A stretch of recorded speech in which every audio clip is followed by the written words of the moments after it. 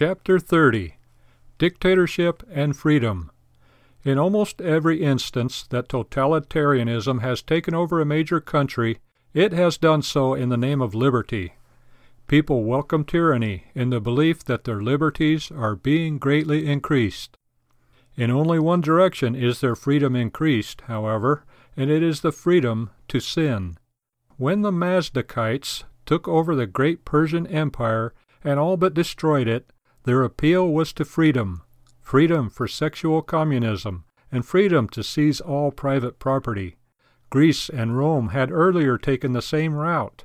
Sexual freedom was given increasingly to people while their political liberties were removed and their properties confiscated by taxation. The Renaissance was an age of the triumph of dictators and widespread sexual freedom, when men thought they were liberated from God and free to do as they pleased. The triumph of Lenin was both preceded and attended by the rise of sexual freedom, and the same was true of Hitler. The banner of sexual freedom is thus simply a deception which spells slavery. It leads men to forsake responsibility for license and freedom for bondage. The increase of this so-called sexual freedom in our day is thus the prelude, if unchecked, for dictatorship and tyranny.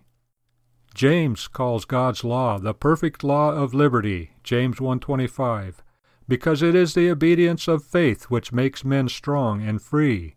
Freedom to sin is not freedom, but slavery. It leads not to liberation, but to the enslavement of man and the disintegration of his society. The only freedom which the sexual liberation movements produce is freedom for totalitarianism and tyranny. The world is being made safe for slavery by all such people. Our freedom is in Christ.